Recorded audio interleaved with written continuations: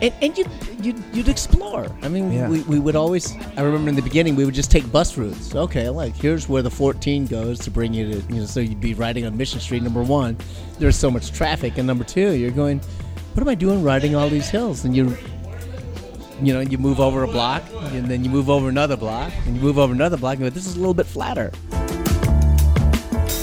That was entertainment lawyer Michael Axon. I'm Jeff, and this is Storied San Francisco. Every week on the podcast, we feature musicians, photographers, lawyers, artists, and other San Franciscans talking about living, working, and doing their thing here. It's a way to get to know your neighbors. Just a quick reminder that the day this podcast first airs, June 5th, 2018, is Election Day in San Francisco. Among other state and local issues we're voting on is who will be the next mayor of the city. Please remember to vote if you haven't already. Welcome to episode 32, part 1. I met Michael chasing down a dream storyteller for this podcast, and he and I hit it off right away. At breakfast in April, I learned about Michael's upbringing in the Bayview, which he'll talk about on the podcast. He'll also tell stories from his childhood about getting around town on Muni and his bicycle well before there were bike lanes. Here's Michael. Well, the International Hotel, I remember very little about. Okay. We just, it definitely was, I don't even know, it's too long ago for my parents to have even, we didn't even talk about why we ended up there. But as I've come to find out, it was almost like the Ellis Island for Filipinos in San Francisco. And my father came here in the 30s. He was 17 when he came from the Philippines. So he came here. So that would have been 1931. Wow. He came here from the Philippines. And as a matter of fact, when they were building AT&T Park, he was in the process of dying at that point. Mm. So we were trying to do everything to kind of, you have an aging parent. You're trying to help him along and squeeze every month you can get. And I remember bringing him down when they were building the stadium. And even more important than the stadium, he pointed to the piers, and he says, "That's where I landed when I came to America." Oh, wow. And it was such... Forget a stadium. And that just brought pause. Yeah. Right? I landed in America right there. And I've been on a mission ever since to actually try to find out what boat he came on. We have a nephew who's a lieutenant in the Coast Guard, and he's helping me on this project now. But we're literally trying to track down some boat from a little town in the Philippines. Do you think it came to the ferry building, or? It must have been the ferry building. But he knew it was here. Yeah. I mean, he knew that's where he got dropped off. But what I guess it was the gold rush, right? I mean, you come to America. Yeah. Like that's what you do. So, well, and especially coming from Asia. Yeah. This Seattle, I guess Long Beach has a port. Yeah. But there's not a lot of, it's a big coast, and there's not a lot of big entries by sea. So yeah, so Dad bounced around in the 30s and up until the war in the 40s. Mm-hmm. So he bounced around a lot, and you meet a lot of Filipinos, and I guess that was one of the things that you kind of got to know, that if you ever bring your family to San Francisco, particularly, then make sure you go to the International Hotel. And that's what we did. So he was stationed here in 1960. And I verified this. I talked to my older brother, and he said, yeah, I kind of remember that too. I was little. I just turned 4. He just turned 6. So we really didn't know what was going on that much. But we both distinctly remember landing there and spending a couple of times there before moving into this naval housing. I've since learned a little bit more about the International Hotel. I was going to ask if you could share that with. Yeah, I mean, when I was in the 70s, when I was going to law school in the 70s, that's when the International Hotel was it was going to be torn down, which it eventually was. But there was a lot of protests going on. But at the time, and this is me kind of refining a lot of where I came from and what my roots are. Certainly, what we were really taught to do by my parents was to assimilate. So there's a lot of leaving the Philippines behind, which was literally what they did. You left the Philippines behind. You're now an American citizen. That's what my dad did. I mean, when this opportunity came up with the war, the Filipinos were given a chance to fight against the Japanese, and in exchange for doing that, you could become an American citizen. So there's a real emphasis for my brothers and I to assimilate, which is what I did. Right. And so I'm retracing steps now, which is kind of fun. But I'm finding out about the International Hotel, and during that time, I didn't participate. There were In the protests? Yeah, there were protests going on. People were linking hands, wrapping themselves literally around the hotels so it wouldn't be torn down. It did happen, and but now it's a cultural center. I actually just met one of the curators for the cultural center recently, so it's all coming back to me now. And as a matter of fact, our family's going to get together and we're going to take a tour together as a family. Nice. Yeah, and we have extended family here. There were 4 of us. One of my brothers has since passed away, but my other 2 brothers still live in the Bay Area, and we each have a bunch of kids, so total 11 of us, and we're all going to go back and see it together. So It should be a lot of fun. We used to live. We started out, so we arrived like a lot of Filipinos do. Our first stop coming to San Francisco was the International Hotel downtown, and since my dad was still in the Navy at the time, we moved to the projects off of Navy Road. So we lived up there in the public housing. It was still naval housing. It was really kind of interesting. These were houses they were apartments that were, as I come to understand, built to last the duration of World War II. Right. Which ended in a long time ago. Yes. And back in the 40s, and we were moving in the 60s. So you can imagine what the living there was like. And then we moved from there. And parents bought a house in the Bayview, which our family still owns. And that was just the most eclectic place to grow up.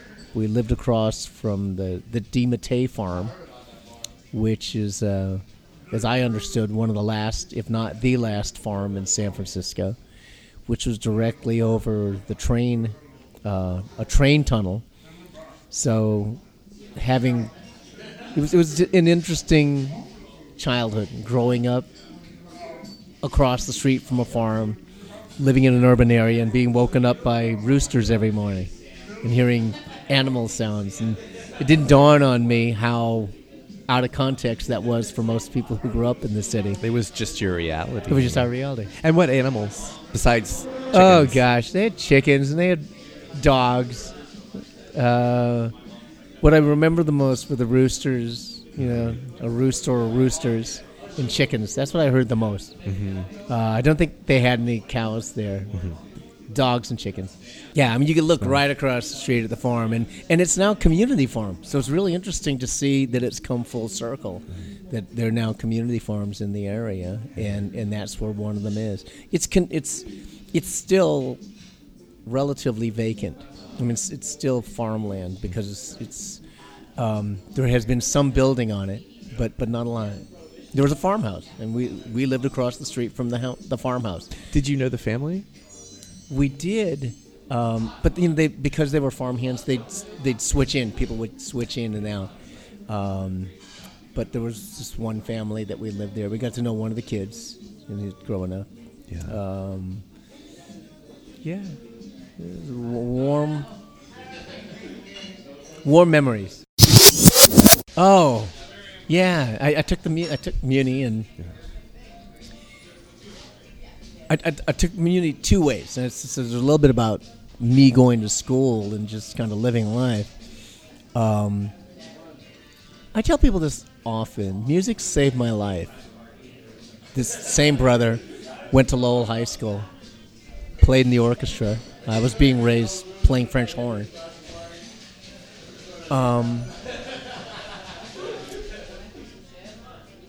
And I remember listening to a recording that the Lowell High School Orchestra did, and I thought, that's amazing. Here's this high school orchestra, and they made a recording. So I wanted to go to school there, not knowing that it was a pretty prestigious prep school. Mm-hmm. But I did everything that I needed to do, which was get good grades to go to school there, because for the sole purpose of playing in an orchestra. So catching the 15 bus, you had to catch it. I remember you had to catch a 15. That was the 3rd Street bus, yeah, right? Okay. The 15, 3rd, and Kearney. Yeah, and you have to say it all in one word. You don't just say that. Some people just said the 15, but usually you said 15, 3rd, and Kearney. So you got the 15, 3rd, and Kearney, which then would bring you to the K, and then the K would bring you all the way out by Stonestown and the zoo. Right. That's where Lowell High School is. But the bus... You went north and then... Yeah, you would... And then back out southwest. Exactly. Yeah. That's exactly what you had. Well, no, you had to go... It went south. So, okay. So when you took the 15th, 3rd, and Kearney south... Got it. You would go through all these different neighborhoods. So you would go from the Bayview where we are. So now you're in Bayview, and then would go out toward a Filipino pocket called Little Hollywood, out there by Arleta. It would go back around there. So it's and you just see different kids getting on the bus, and so you just knew that here's where a lot of Filipinos live. They'd get onto the bus there. Then you'd swing around by Geneva, and then a bunch of kids who were Hispanic would get on there. Then you'd swing around, and then everybody would let off by the first McDonald's in San Francisco on Ocean Avenue. So that's where you transfer buses. So you get at the Ocean Avenue, and then you'd have this real mix, because now you had kids going to the Catholic school at Reardon High School, kids going to City College, and then transferring to these other schools, Balboa, Lowell High School, Lincoln High School. They would all transfer theirs. But it was this amazing, diverse trip. And then we'd go colliding. out to Lowell. Oh, it was, but nice, you know? Yeah. It was just a wonderful world colliding. But then if you took the 15th, 3rd, and Kearney going the other way, actually toward 3rd and Kearney, to go downtown, it would be a whole different cultural experience. So you jump on the train, or jump on the bus, and then you go through the Potrero. Then you get a lot of kids from the Potrero projects getting on, and then you go a little bit further, and you go by where we are now. Now we're here at the ramp, so you get people who are from Mariposa. And then you would get Chinese women getting onto the bus occasionally, and then they would all get off at the same spot because there were sweatshops on the way downtown, and you could see that all the Chinese women who were going to work in, essentially the San Francisco garment district, they'd all get off at the same shop. Was that in Soma, South Market? Or? Yeah. Okay. Yeah. Like Soma toward downtown. Then you get this whole bunch of new people who would jump or get on board just briefly, and then get off at the financial district. But once you got past the financial district, then from there on out, you would get tourists. Right. So it was just, the 15 was one of the most amazing bus rides on Earth. And the other thing that I did, but what I started to do, because the bus wasn't fast enough and it wasn't as fun enough, my best friend and I, Marcos Estevez, Marcos and I were two of the, I'd like to think of the early bicycle adopters and almost bicycle radicals. Yeah. So we rode our bicycles everywhere. So we knew every flat route in San Francisco. We could have planned what San Francisco is today. And no bike lanes, kids. Oh, there was nothing. Yeah. There was no bike helmets, no bike lanes. Just 2 wheels and just gears. 2 wheels. We would strap. He played saxophone. I'd play French horn. We'd strap our instruments onto the back of our bicycles and ride across town. We'd ride to Lowell. We would ride to Mission High School to play in a band there. But we rode everywhere. And I remember, I remember riding with him to Marin County. That was the first time I saw houses outside of San Francisco. His sister lived in Terra Linda. Mm-hmm. And I remember we rode, and it was a long ride. I mean, it was maybe 30 miles. Over the bridge? We'd have to get across the city, over the bridge. Then we got over to Terra Linda. And the first time we rode there, I had never seen separated houses before. Our house was smack up against the next house. And so there were only... the concept of separated houses, much less swimming pools. But I remember getting there, and I got turned on to that the whole idea of just the freedom of riding across the bridge. And then I remember Mark had a girlfriend who was going to school at Cal. This went on for a while. But he had a girlfriend that was going to school at Cal, and you couldn't put bicycle on BART. You couldn't ride across. Right. I think there was a shuttle that could allow you to bring a bicycle across one of the bridges. Okay. When I'm talking about east to west. Right. And then I remember we had this grand scheme of trying to shut down the Bay Bridge together. And on your bikes? On our bikes. And then one day he found the opportunity, he took his life into his own hands, but he took the matters into his own hands. And he took his bicycle across the San Rafael-Richmond Bridge. Whoa. That's a long It's a long haul. And got stopped, got arrested, got a ticket. Yeah. We went to court. Whoa. We won a moral victory. But you look at San Francisco now, it's like years later, it's one of the most friendly bicycle towns. And I sure would like to think we had a little bit of part of that. We recorded this episode at the Ramp in May 2018. Music for the podcast is by Joe Begale. Film photography for this episode is by Michelle Kilfeather. Michelle's got another photo show, and the opening will be this Thursday, June 7th, at the Aspect Framing Gallery as part of this month's Tenderloin Art Walk. Please follow Storied San Francisco on Facebook, Twitter, and Instagram. All of our episodes and Michelle's photos of storytellers are up on our website, storiedsf.com. If you're listening to us on Apple Podcasts, please rate and review the show. You can reach us by email at storiedsf@gmail.com. Thanks for listening.